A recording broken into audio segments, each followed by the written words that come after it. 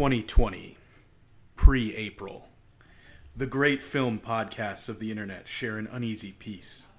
For many years, films have been judged on merit, lack of merit, the use of cinematography, among other great qualifiers. But the month of March ends, and a new age dawns. A Vin age. All right. That's fun.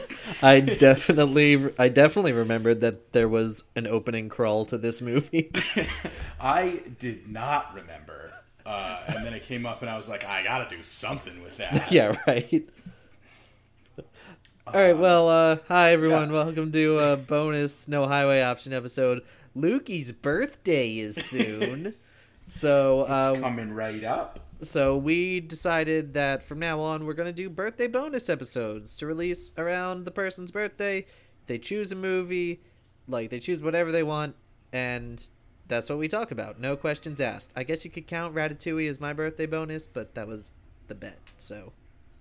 But it was close-ish. It was around the time, yeah, so it can kind of count. Speaking of Ratatouille, do you know about the musical? I mean, I've seen a bunch of kids on TikTok do it. I don't like the concept of it.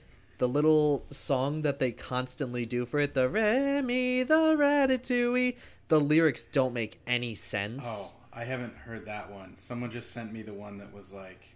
Oh, I don't know. It's like the end of Act 1 or something. So many people have been like, oh, this is what this song should be. I did make one because I saw someone who was like, this is what Anton Ego's song should be when he eats the Ratatouille. And I'm like, no, he shouldn't sing at that point. It should be silent, and then, like, a ballet happens on a scrim behind him. But, like, also, this concept sucks. Yeah, I think it's hard. It's a hard thing to make a musical out of. It wouldn't translate. I mean, then again, they did translate Lion King, but that's because Julie Taymor is insane. Yeah, I mean, by all metrics, that shouldn't have worked. Hopefully this isn't your first episode, because like we haven't even explained that this is a cinema podcast where we ask the one question that applies to every film. Is it better or worse than Vin Diesel's 2005 seminal masterpiece, The Pacifier? It's called No Highway Option. Anyway.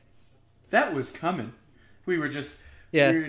This is our bonus stuff where we get a little looser. Where there's no editing, because like I have no time to edit this. Yeah. So the movie we discussed was the smash hit, The League of Extraordinary Gentlemen. It opened to number 2 behind Pirates of the Caribbean, Curse of the Black Pearl. Yeah. That's stiff competition. I think it's a really it's a interesting idea that I don't know, like if you took this sort of great literary works of this section of time and turned them into the Avengers, like how does that work going forward in time? Like what do you like? I mean, there's certain periods where it would be great, and then like I don't know. Apparently they did want to do a sequel that focused on them going up against the War of the Worlds aliens. I watched it. That's interesting, but also if it's the War of the Worlds aliens, the same ending would happen where they step foot outside, get a cold, and die. Yeah, well... Spoilers for War of the Worlds. But...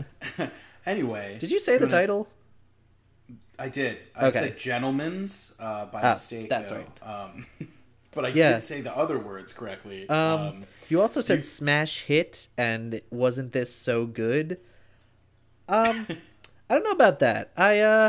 It's weird that a movie can be a lot of fun and extremely boring at the same time. that is one of the big critiques. And like I cannot be impartial to this film for sure. That's why you chose it, right? Why did you choose this?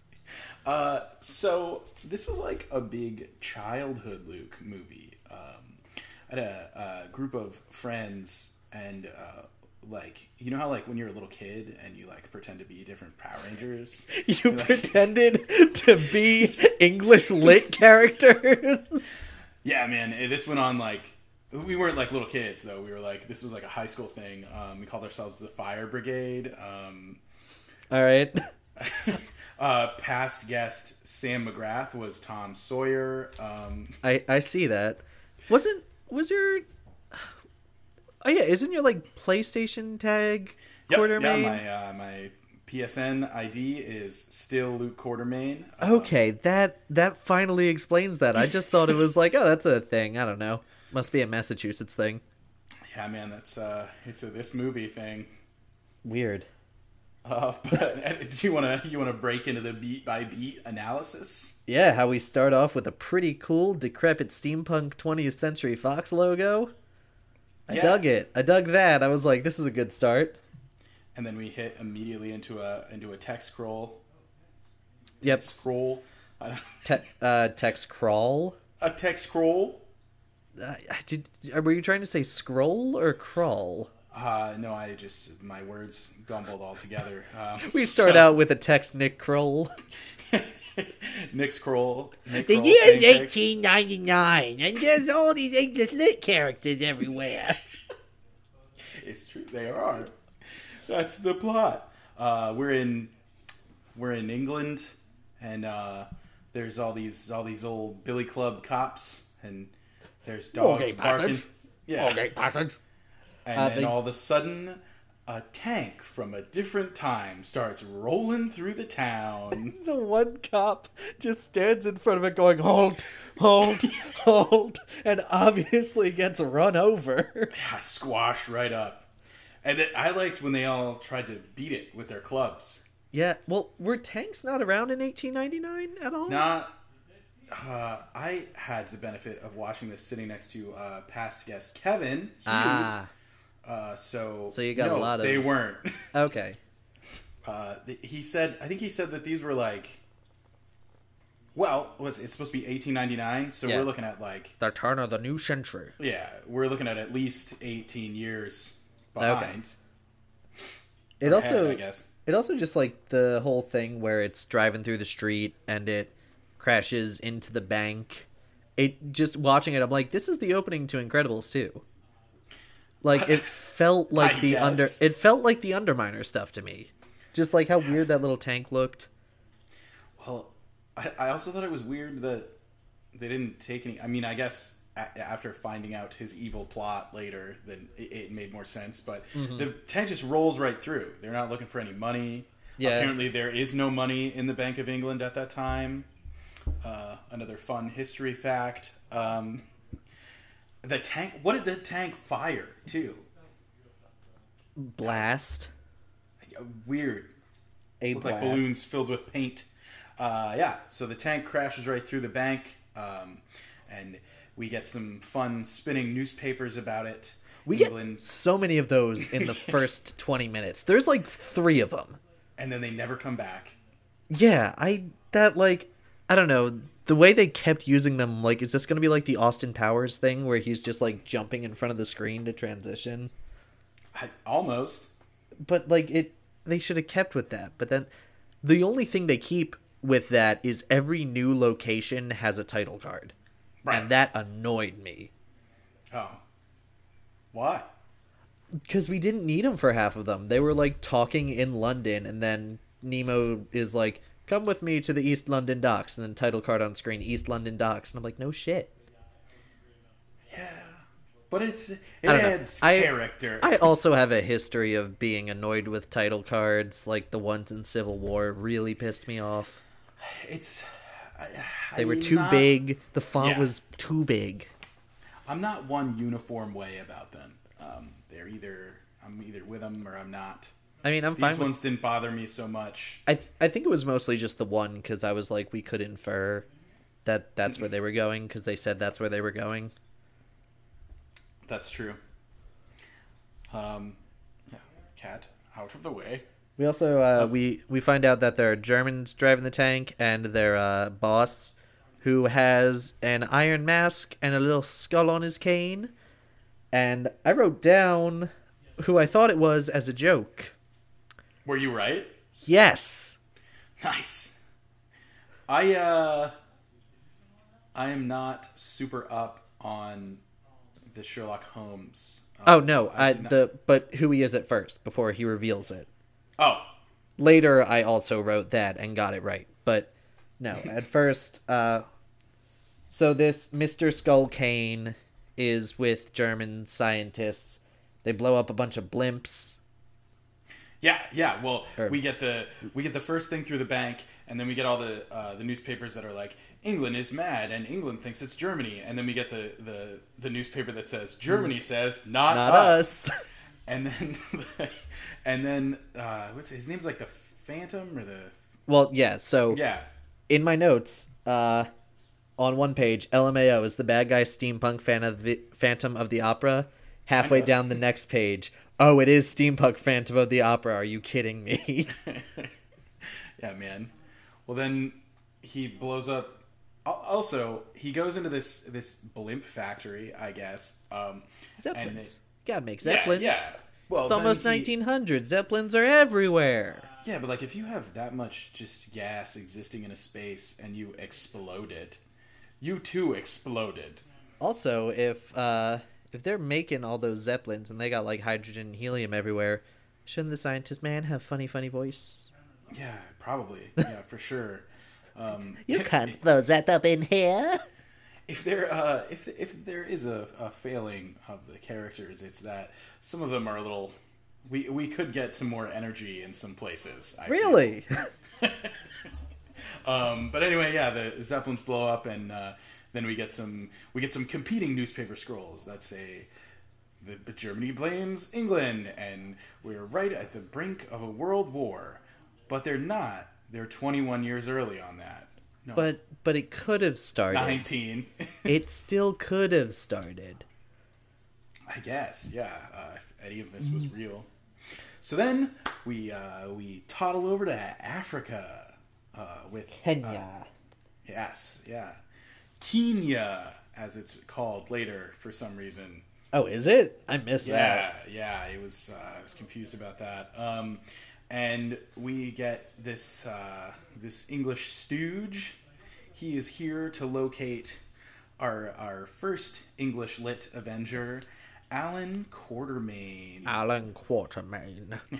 What story is like Alan Quatermain a thing? He is. Okay. I don't know much about it. But yeah, like all that stuff that they're saying, like he was a story for British schoolboys or whatever. Like that's real, as I understand it. Yeah, he's the lead character of the novel King Solomon's Mines and many of its sequels.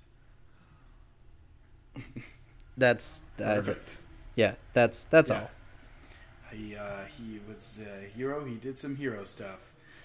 He got cursed by a witch doctor. Yeah. We get this.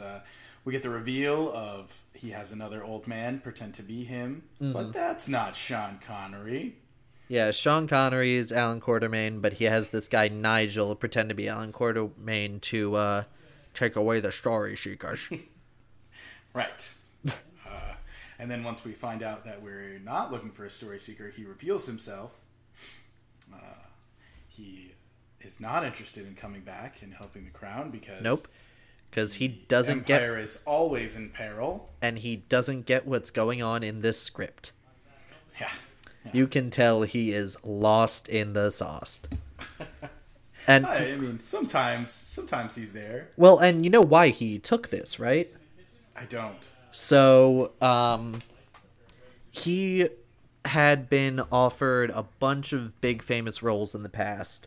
First, he's offered Morpheus in The Matrix, reads the script, goes, I don't get this shit.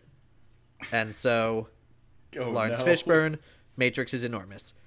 2 years later, He's offered Gandalf He turns out in Lord of the Rings. I don't get this shit. Turns it down. He gets this. Well, I don't get this shit, but the other two were huge hits, so I guess I have to do it. Well, And that's why that's the only reason he's there. He was apparently a huge piece of shit on set. Not to speak ill of the dead, but that's what I've read. He was paid $17 million for the role, which left filmmakers little money to attract other big-name stars, so that's why you don't know many of the actors for the rest of the ensemble. yeah, well, I don't know. I think they do a pretty good job. Oh, no, they do fine. It's just, like, it's... And we all know that he was not great as a human, but I think Yeah. that... Still rest in peace. I think Yeah. it's very much like... Maybe it's because it's the Avengers got us used to, like, every single hero is a huge name. And this, it's just like, you got one huge name and then those guys. Well, it's also like before the hero craze too. Yeah, I know. But, like, a lot of this kind of stuff was not attracting. This is what I'm just used to. Yeah. But, and at the same time, you can see a lot of the first Avengers movie in parts of this, Yeah. which is kind of fascinating. Yeah, I mean, but when you get right down to it, what is the first Avengers is like group of unlikely people team up. But, like, That's big fun, they have little guy who doesn't want to turn into big guy, and big guys, like, they need big guy. Right. Yeah. I mean, I think that this could have been something. This could have continued to be a thing. But it did not. A lot of it is that, yes, these are characters. You know, everybody knows Dr. Jekyll and Mr. Hyde, and like, Captain Nemo. yeah, like we know these names. Tom Sawyer, I guess, even though that's not really Tom Sawyer. It's adult Tom Sawyer, Yeah, who works I for the American guess. Secret Service. But like, those aren't really characters that, like, Captain America is punching Nazis, and the Hulk is a big green monster who's smashing cars. You know, like, kids are excited about that, whereas kids are going like, yeah, give me some more of that classic English lit.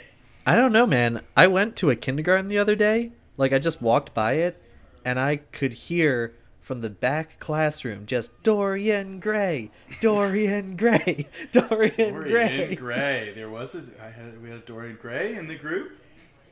Yeah, we got Alan's gun is named Matilda. Yeah, He just says that. I don't know. That made me laugh. He's like, I need to grab Matilda. Yeah. That shot, the close up of him with the pistol, and he's like outstretched and he's shooting across the room. That was my Facebook profile picture for a very long time. I can't judge for like a couple months. I had mine as the Mad Hatter from Alice in Wonderland because I was like, orange hair. Also, I like Tim Burton. High school's the time, man. High school's a time. Early 2010s on Facebook were a dark time. Right. Yeah. So we've met Alan Quartermain, and while we're meeting Alan Quartermain, the bad guys show up, and they're wearing armor plating. They've got automatic rifles. Yeah. Cartoonish automatic rifles. Yeah, this is very much a lot of the like props and the action stuff is very cartoonish, but every actor isn't treating it like it's a cartoon, so there's a bit, and like the cinematography is this looks bland. Every scene is gray except for like 3 times when they're outside. See, I remembered it being blander, and then on this rewatch, I was watching it streamed, so I had a more HD version, and I think that like watching the old DVD, it was grayer. The colors. Still watching this in HD, every time I'd like look at it, I'd be like gray, dark blue, dark blue. Yeah. Oh, outside, gray, dark blue, dark blue. But white. Yeah, Nautilus. Why? The Nautilus design is good. He meets Captain Nemo from 20,000 Leagues Under the Sea and his submarine. Yeah. Well, you get they take him back to the England, where we meet Captain Nemo, and we're introduced to the concept of the League of Extraordinary Gentlemen, which leads us to believe that this has existed. This is a post that has been held up. Well, yeah, like first member was Jesus. Exactly. Then, like, I don't know, Johnny Appleseed was probably in there at some point. It's yeah, I mean, because it's like it's this out there thing, but like applied to, I don't want to all the way say boring people, but Well, like not stereotypically zany out there comic yeah, it's book just characters. like they're extraordinary because they have some gift. There's something cool. Like they've got an Invisible Man, not the Invisible Man because he was still under copyright by Universal, but an Invisible Man. Right, and a man who stole the invisible potion. Yep. His name's Rodney Skinner. Yeah, He's a right Those- tosser, ain't he? Rodney Skinner has a baby now. Of my high school friends. Rodney. Oh, okay. Oh, of your little group. I was about to be like, Rodney Skinner's a fictional character. He is not real. He is always carrying a handful of like Powder. pool chalk. Well, yeah, to show his face and show off the 2003 CG, which, like, sometimes looks alright, and sometimes, wow. Pretty inconsistent, yeah. Like I think that they should have done the like face smear in the beginning, and then should have just consistently had him in the white powder. Yeah. It's weird what they do with him and what his character arc is. Yeah, we get there, and then we meet Mina. Wilhelmina Harker Yeah. with her dead husband. We don't know who she is yet. We don't know what she does. What's her deal? Ooh. It Well, seems a little bit like Alan Quartermain's gonna slap her. Alan Quartermain's always annoyed with her for some reason. Also, but like, you know, as we like watch her do her stuff, we know there's one thing she can't be. Because she's in direct sunlight a few times, she looks in a mirror, so like... When is she in direct sunlight? Doesn't she have a little umbrella? No, I don't think so. I don't know. There was one scene where I was like, she's in direct sunlight. This is... But she does look at herself in the mirror at one point. She does. That's a thing. Yeah, that's the thing that's not supposed to happen. No, so... she's a Dracula. She is the Dracula wife. She's the bride of Dracula, I think. I think so, yeah. She's like Bram Stoker's Dracula's wife, is I think what they're going for. Yeah, she married Gary Oldman. And... Yeah. Now she a Dracula. Oh, also, Skinner and Invisible Man is doing all this because M, who's their Nick Fury, who's bringing them all together, promised him an antidote to not be invisible. Which I think is a lie. Yeah, no, it's definitely a lie. Yeah. As And the plot he develops. also definitely forgets about it. And also we see a mysterious young lad who is... Watching from the shadows. Yeah.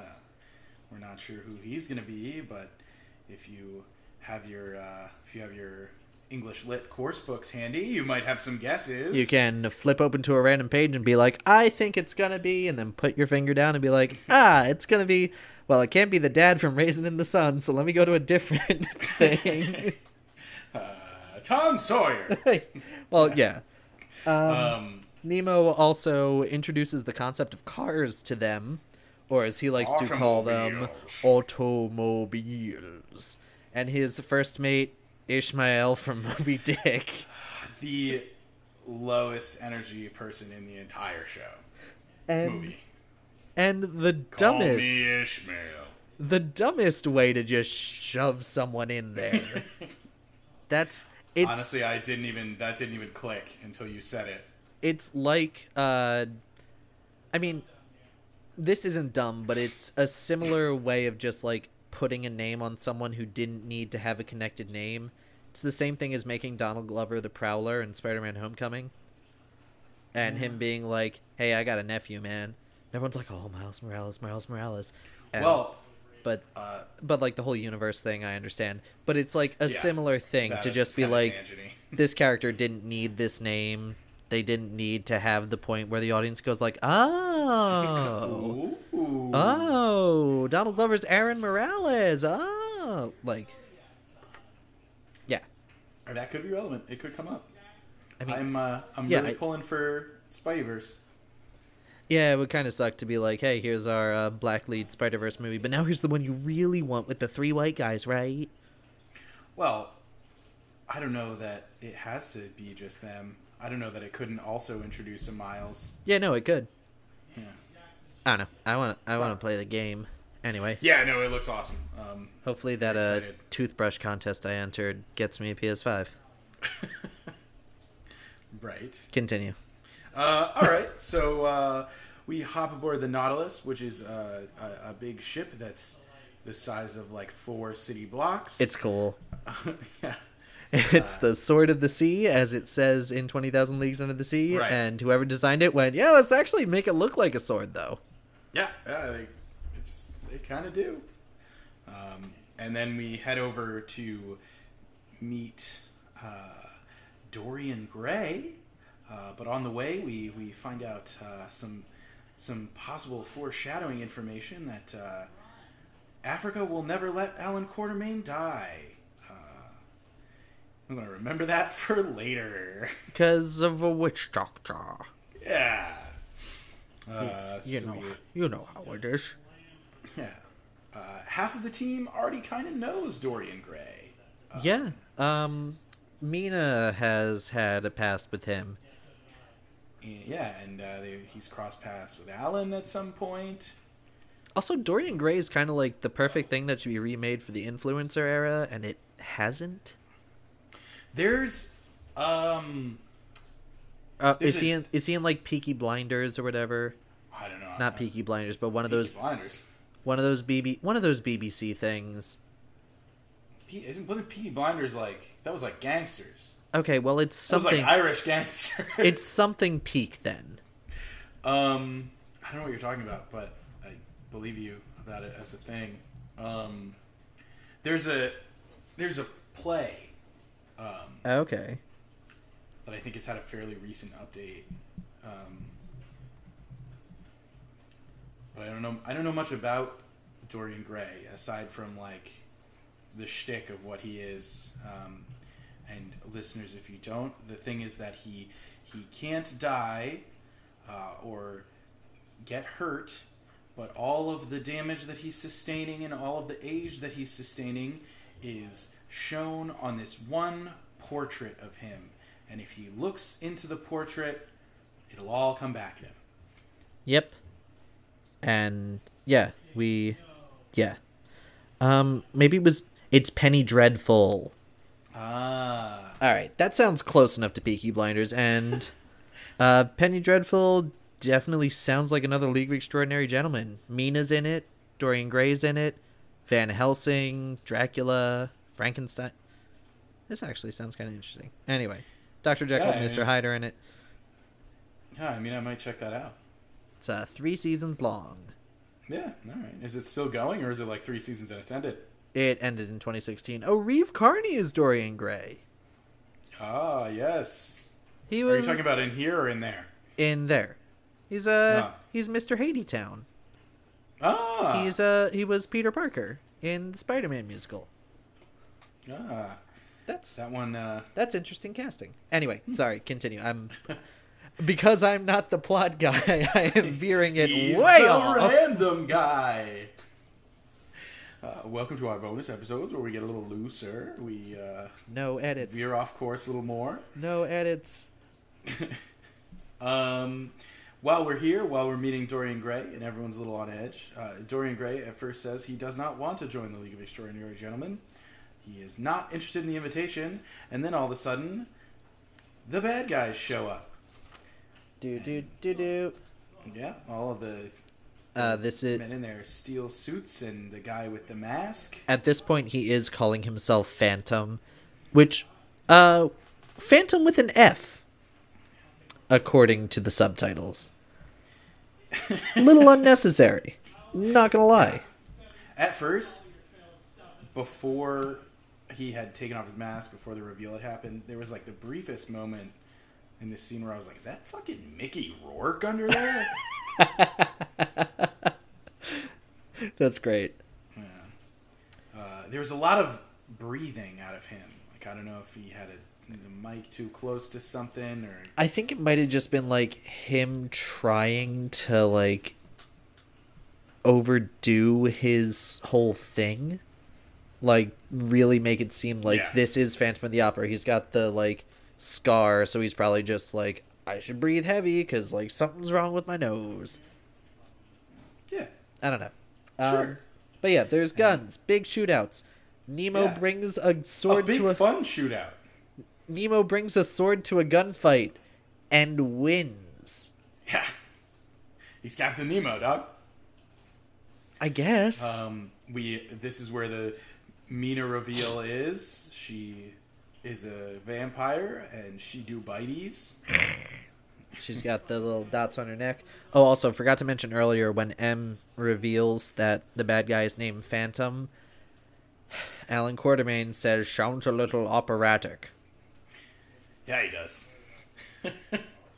That's bad. Yeah, it is. That's like look at the camera bad. Yeah, man, but like, I don't know. This whole thing is happening, you know? So, yeah, it's a line. It gets a pass. And during this fight, the guy who's been following them emerges, who we find out is... We already said Tom Sawyer. Yeah, oh, man. And earlier, I meant to say Huckleberry Finn instead of Tom Sawyer for the joke. Well, and I said Tom actually, Sawyer. According to the IMDb trivia, which I'm scrolling up and down, apparently Huck Finn was supposed to be part of Tom Sawyer's backstory. Interesting. There's like a deleted scene where he wants to join... Yeah, in a cutscene, Tom Sawyer explains that he and his friend, Agent Huck Finn, were tracking down the Phantom, and Phantom killed Huck. That's why he's so intent on teaming up and getting the Phantom. Could have been interesting backstory. Instead, he just is there. He's kind of there. And is I like... forgot about his horrible accent also. And he's like, Alan Quartermain's my dad. Yeah, that's pretty much. And Rodney Skinner's around. His powder's very inconsistent. We don't catch the Phantom. They try to catch him. He swoops away. Get away. Yeah. So then we have a discussion of whether Tom Sawyer should be in or not. And Mina wants him in, but Alan Quartermain doesn't. Because Alan Quartermain once lost a son in a war. He died in his arms. Yep. Well, we hear about the son dying later, don't we? Yeah. No, that's much later, but like we revealed so many things already, so like we're not going through this in order. Yeah, no, it's fine. So then what buys him a ticket is that he has a fun gun. It's a Winchester. He brought two. He brought one for Alan Quartermain. A present. And that lets him in. And so then they go to Paris for Gorilla in a Top Hat. Yeah. We hop on the Nautilus and we go find Mr. Hyde. Now who looks like the Hunchback from 300, but fucking huge. Now, I think it's interesting that they made Mr. Hyde so big, because usually Dr. Jekyll and Mr. Hyde is just like, he just becomes angrier and like stronger, or if you believe the Warner Brothers cartoons, he turns green. But this is kind of a question, like, I think the CG on his face is weird, and when it's a practical suit, for some reason it makes me think of Fat Bastard. But I can see what you're saying with the It's fat too bastard thing. So, in terms of large 2003 strong boys, who looks better? This is 03. Yeah, who looks better, Mr. Hyde or Ang Lee's Hulk? Ooh, I'm gonna say Mr. Hyde because I didn't have to see his ass. I think Hulk looks better. I think Hulk is a little more convincing. Especially towards the end of this, where Hyde and someone else kind of just look like silly putty slapping around the screen. Well, I think the like unpolished aspect of him plays into the character more than Ang Lee's Hulk does. You could give that an excuse, maybe. But you know who played the motion capture for Ang Lee's Hulk? I don't. Ang Lee. Ah. He just went into a soundstage, tiny little Asian man, and was just like, I'm going to wreck things right now. It's, it's a movie. He took a swing at it. Yeah, but I think the most important thing about Mr. Hyde, most of his clothes rip when he becomes Giant Man. Yes. His top hat doesn't, though. He has big top hat. Yeah, that's why he's got to wear it so big. That's why he's so big. It's because all of the rest of his body changes except for the top of his head is exactly the same. No, because Tom Sawyer picks up the top hat, and it's huge. It's so funny. It's a big top hat. He a big man. Anyway. We find out that he has been just traveling about, wreaking havoc. He be hiding. Yeah, we all know the Jekyll and the Hyde thing. We all remember he's that being Arthur offered, song. He's being offered immunity to come and play ball with the league. And was an antidote involved? No, because he can just mostly turn at will at this he point. understands it. Yeah, it's kind of established as like Dr. Jekyll and Mr. Hyde are a separate entity, but they can talk to each other. It's very Hulk. It's very late Avengers movie Hulk. Yeah. This was also Paris was also the first time where we got the Nautilus in a space that was absurd for the Nautilus to be in. Yeah. Also, if I didn't write down it was Paris, I wouldn't have remembered it was Paris because it looks like the same gray cobblestone sets that they use for any exterior in this movie. Well, it's all gray cobblestone over there. Sure. It's $18.99. Anyway. Yeah, we get some more stuff that's going to be a useful tool later. We get this budding relationship between this father-son relationship between Alan and Tom. Tom shoots like an American. Somebody's Alan fiddled. tells him, "Why do with many bullet what can do with few?" Somebody's fiddled with the controls of the ship and left a powder behind. Yeah, we all are pretty sure that it's Rodney Skinner, except for there's no reason for it to be Rodney Skinner. They didn't set it up well enough. It's basically based on Rodney Skinner's kind of a little shit. Yeah, but he wasn't enough of a little shit up to this point. He was a thief, he proclaims himself as a thief. So, but hey, who stole, Hyde's who stole my vial? I don't know, probably the thief. Yeah, I guess, but, Dorian Gray is also there. Yeah, but he's too busy making out with Vampire Lady. And being sketchy, dude. He's sketchy the whole time. Yeah, but he's not a self-professed thief. Yeah. Anyway. I suppose. But anyway, our next stop, we find out that something funky is happening in Venice. This was also the reason they were hired, to go to Venice and stop these bombs from going off. Right. This was their end game. And when they got there, I was like, this is really early. We're only 40 minutes in. Yeah, this is halfway into this almost 2-hour movie. What? Yeah. And as soon as we get there, a bomb explodes. Yeah, my notes were time to find some bombs. Oops, they're done. Yeah, I wrote that the plan is to sink Venice. I don't know why that's your plan. You could just wait. That is happening. Yeah. See them while you can, folks, but not during a global pandemic. Right. So, yeah, Tom Sawyer has an automobile chase. Well, we find out that there's the one bomb, and then that section of the city starts sinking, and then we have, like, we're in panic mode. We got to figure out how to stop it from happening. So we got to find out where the other bomb is. So some of us are going to get in the automobile, Mina and Alan and Tom and that's it. And Dorian and not Hyde.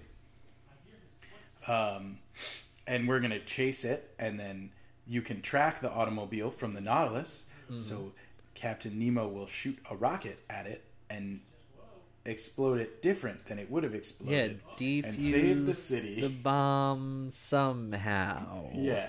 You know, it's a missile with the little wire cutters at the end. They go clip, clip, clip, clip, clip. Yeah. We also get at this point a bunch of gunmen attack, and Mina saves them. And by turning into an army of bats. She gets her army of bats. She's eating them up. And Tom Sawyer's like, is everything going to be okay? And Alan's like, the vampire lady has us covered. Dorian Gray has mysteriously left. He just sort of took bounced off. He was like, oh, I got to go do something. I'm going to poop. Yeah. Hyde is hiding. Yeah, he doesn't want... No, this is Jekyll at this point. Jekyll doesn't want Hyde to come out. So you could say Hyde is hiding.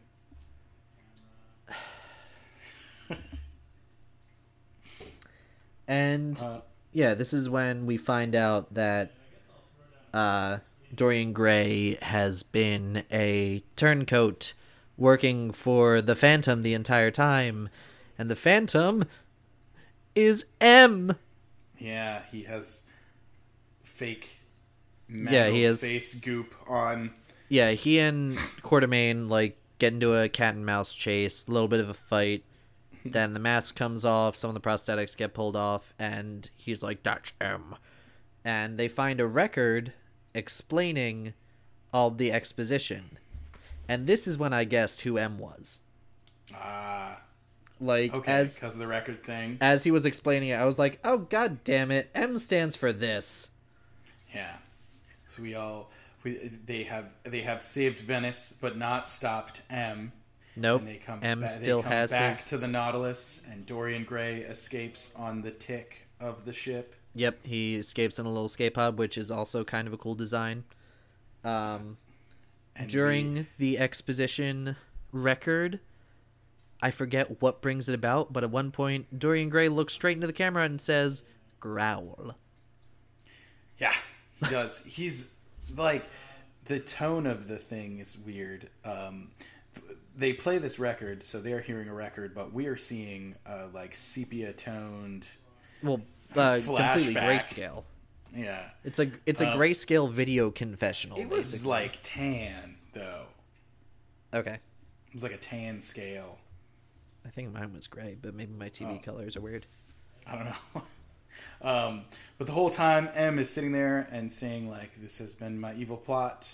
And Dorian Gray is just kind of, like, hype manning him. About, yeah. There is no League of Extraordinary Gentlemen. And Dorian Gray's in the back just like, yeah. Yeah. No league. It's like a one-way rap battle. Yeah. The whole time, there's like a pulse. Yeah, playing, there's subliminal really messages, which Hyde realizes because he has animal brain, I guess. I really thought that it was going to be something that turned him into Hyde. I thought so too. And it wasn't. It was a secret code to the secret bombs. It was all over the ship. It was subliminal messaging that went, bombs go boom now. Bombs go boom now. Yeah, in any minute now, we get some nice bombs. Yeah, if you just rewatch that scene, turn the bass all the way up with no treble, it's just like All right, bombs. Now we're gonna get nice and ready to go. On my count. Oh, nope, he's still talking. No, he's still going. Yeah, and then you find out that there are all these little bag bombs. They're all over the ship. There's a lot of crew members walking by him and not noticing them. Oh my God! Ishmael happens. We still don't know that it's Dorian Gray. Oh yeah. And we're all playing around in Venice. Dorian Gray comes back to the ship and stabs Ishmael. It's a real memorable movie. And so that's how everybody finds out it's Dorian Gray, because Dorian Gray escapes and Ishmael kind of hobbles out, and as he's dying, low energy, says to the team, "It's Dorian Gray. It's not Skinner. It's Dorian Gray." Yeah.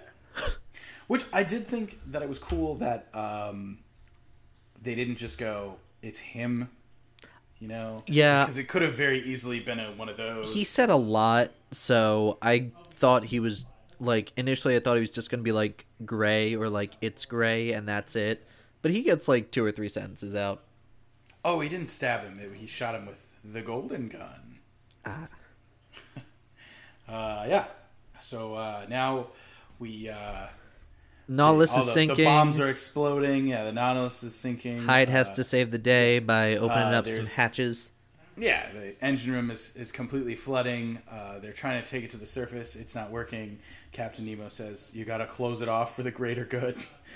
Yeah, a lot of men are gonna die.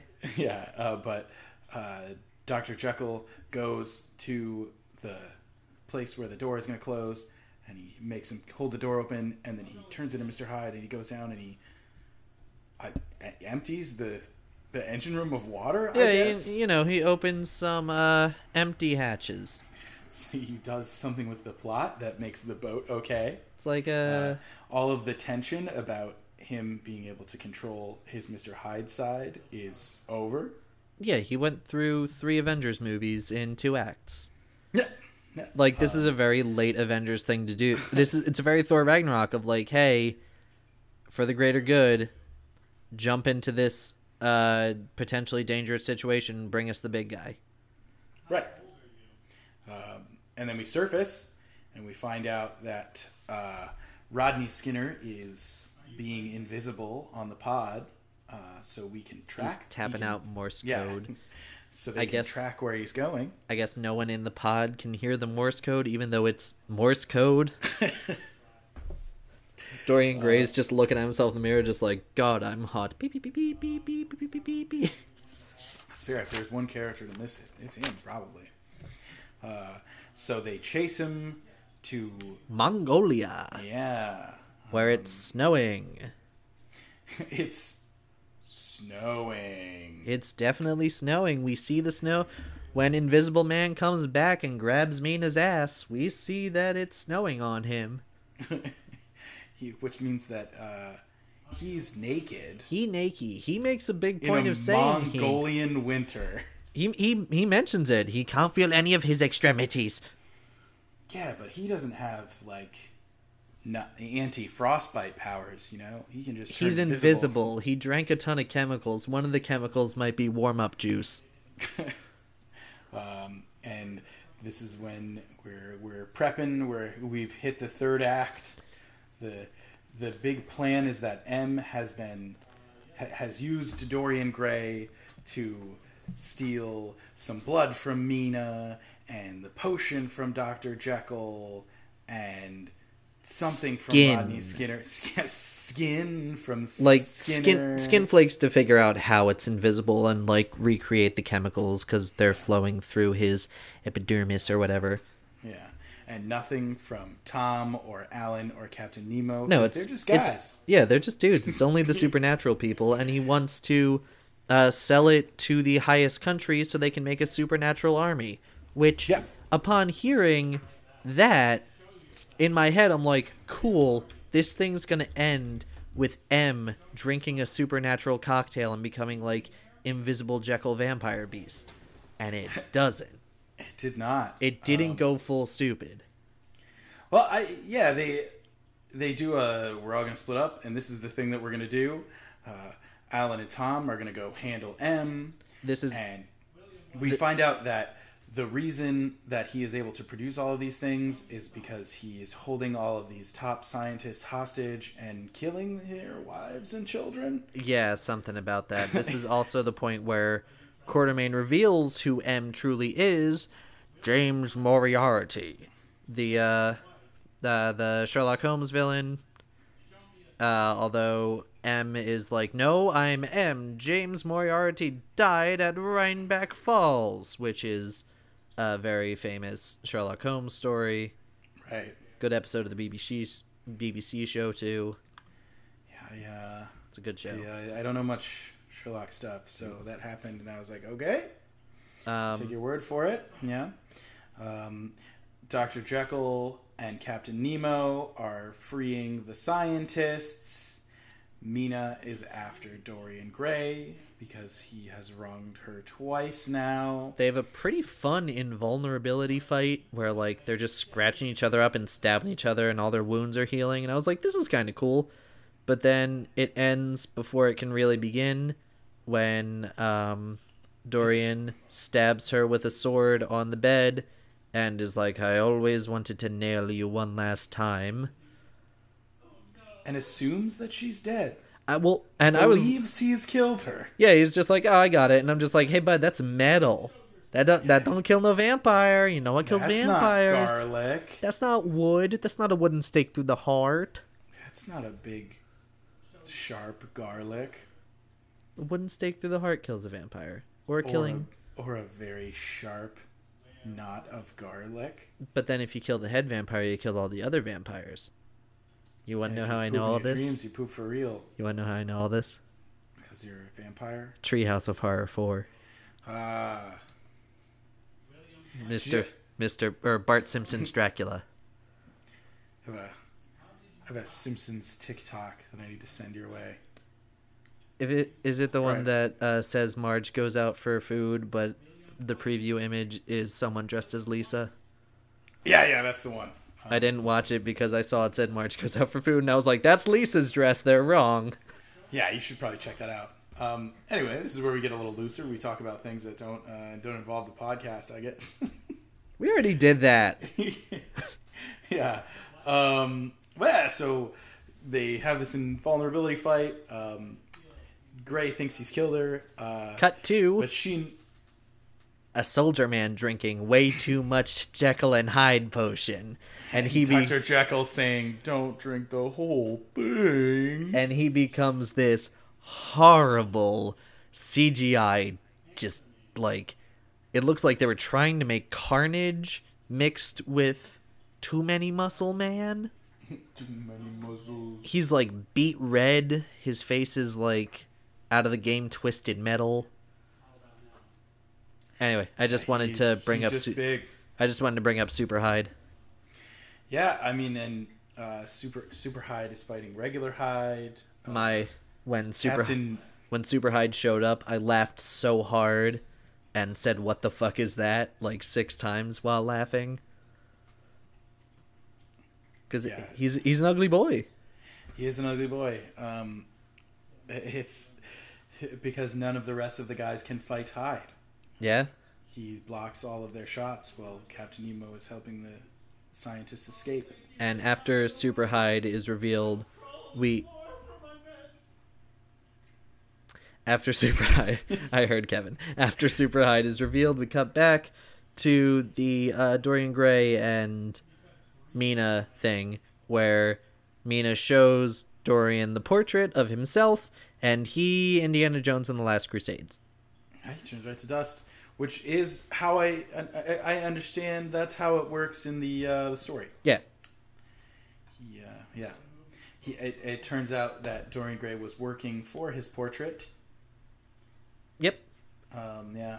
So that's why that was there. Yeah, that's just how it be. That's how it is. We took care of it. Mr. Hyde and Captain Nemo continue to fight Big Hyde, and while they're doing that, Alan is fighting M. Also, there are bombs planted all around, and there's a second Skinner, which is chasing Tom Sawyer. It's actually the guy who recruited Quatermain. That wasn't. Okay. Yeah, that wasn't M. It's Sanderson Reed, the guy who first goes to Kenya. Okay. Well, he was invisible, so that wasn't entirely clear. And the fight scene with him actually might not have supposed to have been with him. There was something about they had a character who was kind of a villain. Ava Draper, the daughter of a German scientist, and she was supposed to appear in 2 scenes. One got completely cut, but then in another one she was in a brief fight scene with Tom Sawyer, and they rotoscoped her out and put someone else in, which I just found that interesting. Yeah. I mean, that's something. Anyway, sorry. I keep taking the plot thing because that's what I'm used to. It's a little looser. We don't know what we're doing. They're fighting, and he's besting Tom Sawyer, and then all of a sudden, here comes Rodney Skinner to help. To save the day. To save the day, to stab the other invisible guy. And while that's happening, Alan seems to be getting the upper hand on M. He's knocking him down a little, and then we go back to Hyde and Nemo. Nemo does a lot of sword swiping at big. Yeah, at Super Hyde, and it doesn't. It does nothing. It's not very effective. Fury Swipes was not very effective. Yeah, they. And bombs. But then the bombs are coming, so they get away from him. They get through a crack in the wall that he's too big to go through. Too big. Just try to swag his arm through there. Like Winnie the Pooh. Yeah, the bombs keep exploding. While the bombs are exploding, big deal happens. M kills Alan Quatermain. Yeah, he does. He doesn't get all the way dead. You know, he's alive long enough to. He stabs him, and then he floats down from the tower on his magic flying cape and starts to get away. And Tom Sawyer has to shoot him using the one shot. Yeah, using the one shot, using the breathing techniques, and finishing really, the character really arc for feeling it. Yeah. Finishing the arc for Tom and Alan. Finishing him being his son. He does it. He fires the shot off. M is dead. Everyone's happy. The case of magic people vials sinks into the ocean, which definitely would have been part of a sequel. Fish. Vampire invisible hide fish. The explosions cause a door-sized hole to blow open in the wall that Nemo and Mr. Hyde can escape through. Everybody gets away okay. Rodney Skinner is burnt to a crisp. It's visible, but he's okay. Yeah, just a little crunchy. And then we go back to Africa, where we have just done a little bit of a funeral for Alan Quatermain. Tom Sawyer leaves a whole gun on top of the grave, says thanks. And then the witch doctor comes in. And does some witch doctor stuff.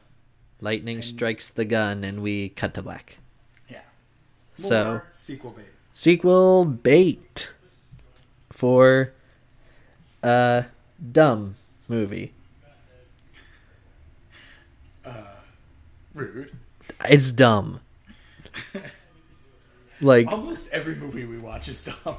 I know, but especially for trying to be like the English lit like high art Avengers, it's dumb. I don't know if it's trying to be high art. But like these like legendary literary characters that you study in school, it's dumb. It's a big dumb action movie. Yeah, man. But like big dumb action movies are fun. That's why people like them. Yeah, but this one's fun sometimes, but most of the time boring. I don't know. To me. I was I didn't find so many of the boring parts. Do we want a criteria? Yeah, let's get deeper into it. We're gonna do the criteria portion. which we do every week. It's where we compare this movie to The Pacifier using a number of really high action criteria, starting with the soundtrack. There's 8 pieces of criteria. I've never counted them. Score starting bad. with the soundtrack. Score bad. Yeah, I also said this soundtrack was meh. Like, there were many times where I was like, I should be, like, amped from the music alone, but it wasn't. It was nothing. Yeah. Who composed it? I don't know. Well, I'm gonna look, because I've had IMDb up. Good. You can keep talking. All right. Next up, we have the dieselometer. Where does a lead character land on the dieselometer? Connor, what do you got? I said Vin Diesel in Fast and Furious 4 for Sean Connery as Alan Quartermain. He seems like he walked into something he doesn't exactly recognize anymore, which is like Vin Diesel after one or two movies away from, or one movie after having a movie away from Fast and Furious and trying to get it back, and it's not entirely working. All right. I said that it depends on which character you pick, because I think that for each one of the league characters that you could pick, each one of them could be a different Fast and Furious movie. Okay. The person who composed the soundtrack composed the score was Trevor Jones. He's also done The Last of the Mohicans. That's actually a pretty good score. Around the World in 80 Days. From Hell. Yeah, there's a lot of stuff that just, like, doesn't exist. All right. Oh. Ah. There's I said oh for that because we know that movie. Yeah, that movie's coming up. No, it's not. It hasn't been revealed on the Coming Attractions game yet. So it's well, yeah, that's that part will come out of the audio. No edits. Yeah, except for that one. Surprise. But yeah. Okay. Next. Next up, what has the director gone on to do? We'll get some help from our special guest, Connor. Sorry, did you forget, did I like this as a kid or would I have liked it as a kid? That was going to come next. That's not the order it goes. All right. I didn't know that you were leading the episode, Connor. Just... Did you like it as a kid? Would you have liked it as a kid? Maybe. I'm back and forth with it, if I would have been into it or not. I did. Okay, now. Yeah, now, as I mentioned previously, what has the director gone on to do, Connor? So this is directed by Stephen Norrington. This is the last feature-length Hollywood movie he's made, apparently. But before this, he did something called Last Minute, something called Death Machine, and Blade. He directed Blade. Ah. So, like, right. I guess that's what got him this. That makes sense to me. Yeah, that tracks. Next up, was there anything as memorable as the Peter Panda dance? For me, it's the very concept of having the English lit Avengers. Like, that's the one thing I remember. If someone says LXG or League of Extraordinary Gentlemen, I'm like, oh yeah, that's the one with Jekyll and Tom Sawyer. I said the shot. The one that kills M. I was gonna say lightning striking the gun. No, I thought you meant the last shot of the movie. No, the last shot from gun, not Gotcha. the lightning striking. Right. I actually forgot about the sequel bait. Yeah. Next up, who's the Brad Garrett of the film? The memorable side character. Or Carol Kane. The memorable side character or the Carol Kane? I'm just giving you shit, yeah. I back and forth with Skinner or Hyde. Probably say Skinner. All right. I had trouble with finding characters who weren't like part of the thing, Right. because most of them are like involved. It's like an ensemble thing. So Yeah. most of them are like main character-ish. I'm torn between boring ass Ishmael or the shaman, Okay. That makes sense. just because of Ishmael's first very flat "I am Ishmael." Yeah, call me Ishmael. And last but not least, is there anything in this movie that compares to the Sound of Music subplot in The Pacifier? And if you're unfamiliar with that, it's the part in The Pacifier when the young boy who Vin Diesel is watching, Seth, it's found out that he has a Nazi armband in his locker, and everyone is very concerned. Nobody knows what that's all about. He also bleached his hair. Bleached his hair blonde. Vin Diesel chases him on a little girl's bike and finds out that he is not a Nazi, but he is playing Rolf in a community theater production of The Sound of Music with a 40-year-old Liesel. And Vin Diesel goes on to direct that production. So, is there anything in this movie that compares to that side plot? The backstory of why Sean Connery took this role. For me. Okay, that's fair. I just said, like, the idea behind this movie as a whole. Well, it was a comic book.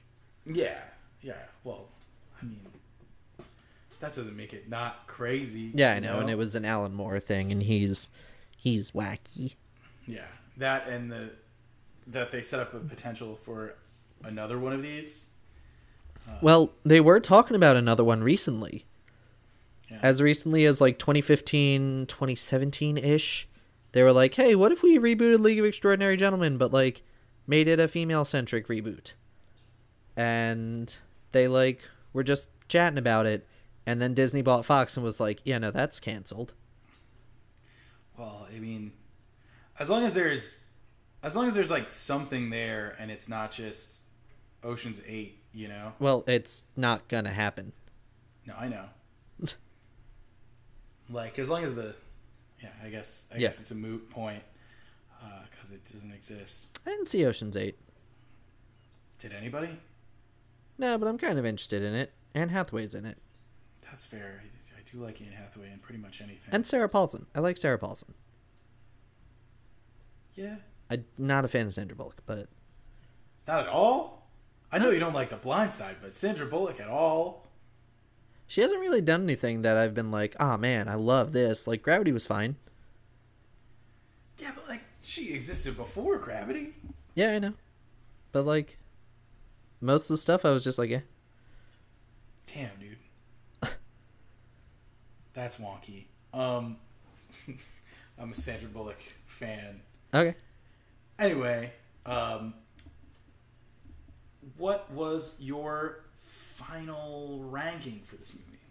I would give it 1.5 Avengers movies that did it better out of 5, and it's not as good as The Pacifier. All right. I gave it a one ragtag team of 1800s librarians and a weird tiger metaphor. Yeah, the tiger thing pops up a few times. Yeah, we see a real tiger in the snow, and it's because Alan Quartermain is old. Yep. But anyway, I think that this one is better for me personally. Wow. But like, I am far from. But I am far from like someone who is neutral to begin with. This movie was big for me, and I do think that it gets kind of an unfair rap. I don't think it's great. All right. Now, yeah, that's the episode. Happy birthday, Luke. That's our episode on League of Extraordinary Gentlemen. Yeah, we don't have a coming attractions game this week. Next week Tuesday we are talking about Scott Pilgrim versus the World. That is true. With special guest. We did mention what the episode after that's going to be, but I'm going to bleep it. Yeah. So Tuesday we talk Scott Pilgrim. that's my actual birthday. If you're wondering, what something good to get me for my birthday would be, you could put me in touch with the old owners of the Rapids we're doing the Bar plugs and already? Grill in Amherst, Massachusetts. I'm just like I'm desperately trying to find out the recipe to their old Yukon Gold chicken wing sauce, or I take Venmo. You could also leave us a review on whatever you listen to your podcasts on. I didn't realize we were going into plugs right now. Oh, it just fit Because it did. of the It fit well. thing. Yeah. But I did want to mention Vin Diesel did release a second song.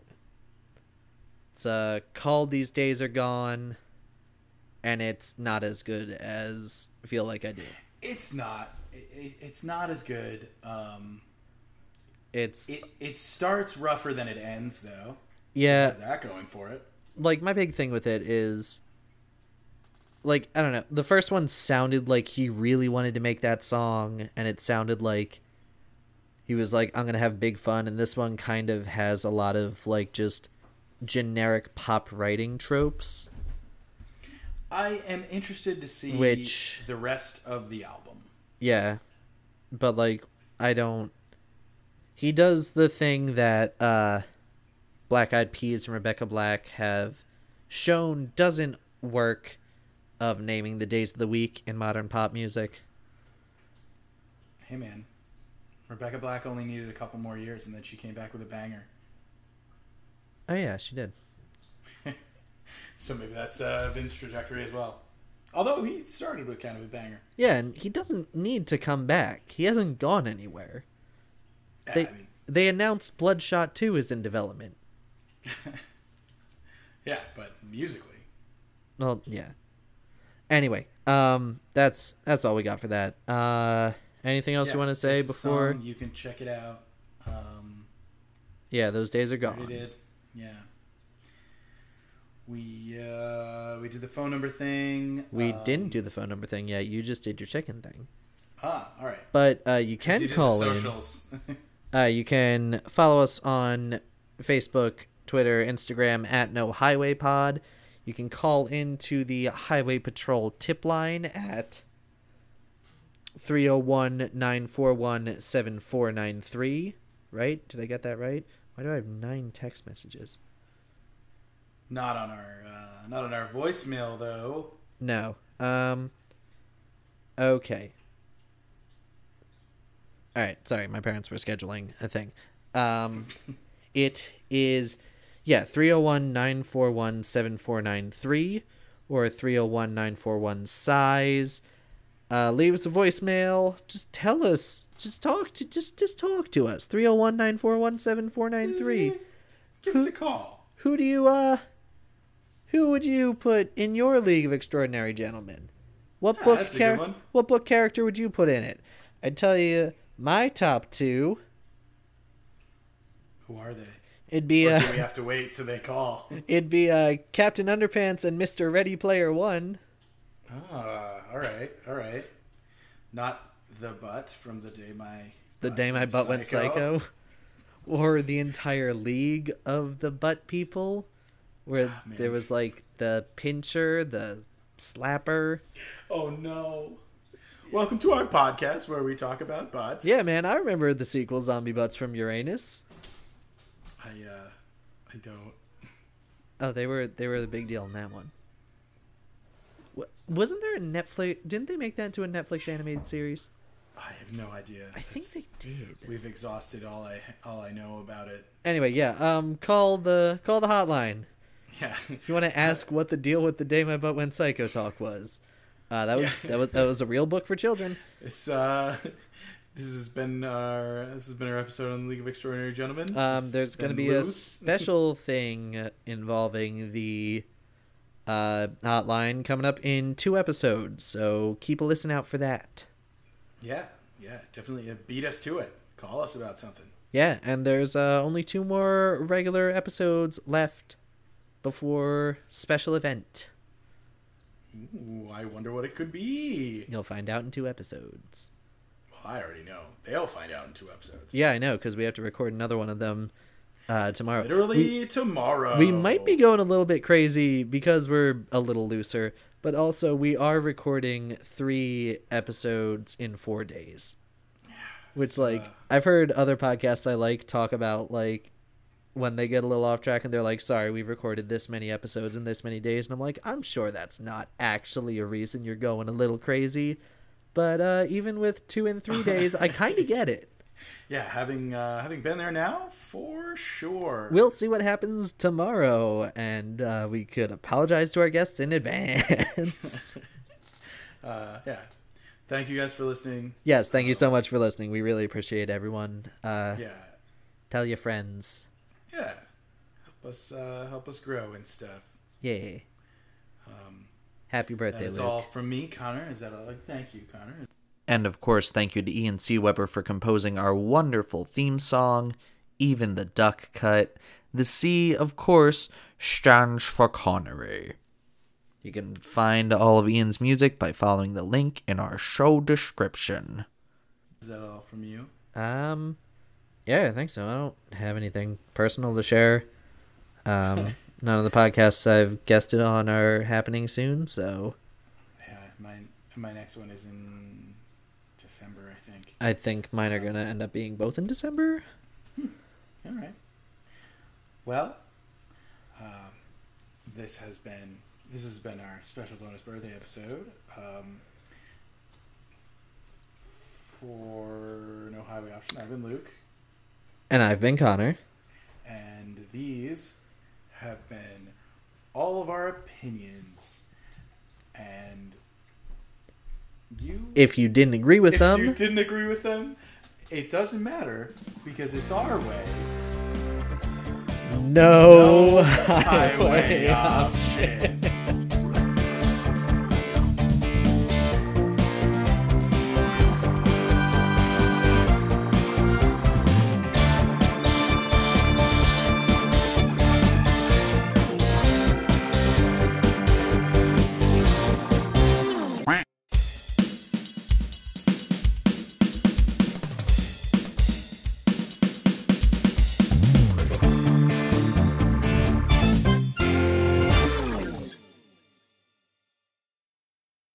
The theme music for No Highway Option was created by Ian C. Weber. To hear more of Ian's music and see some of his videos and stuff, follow the new link in our show description.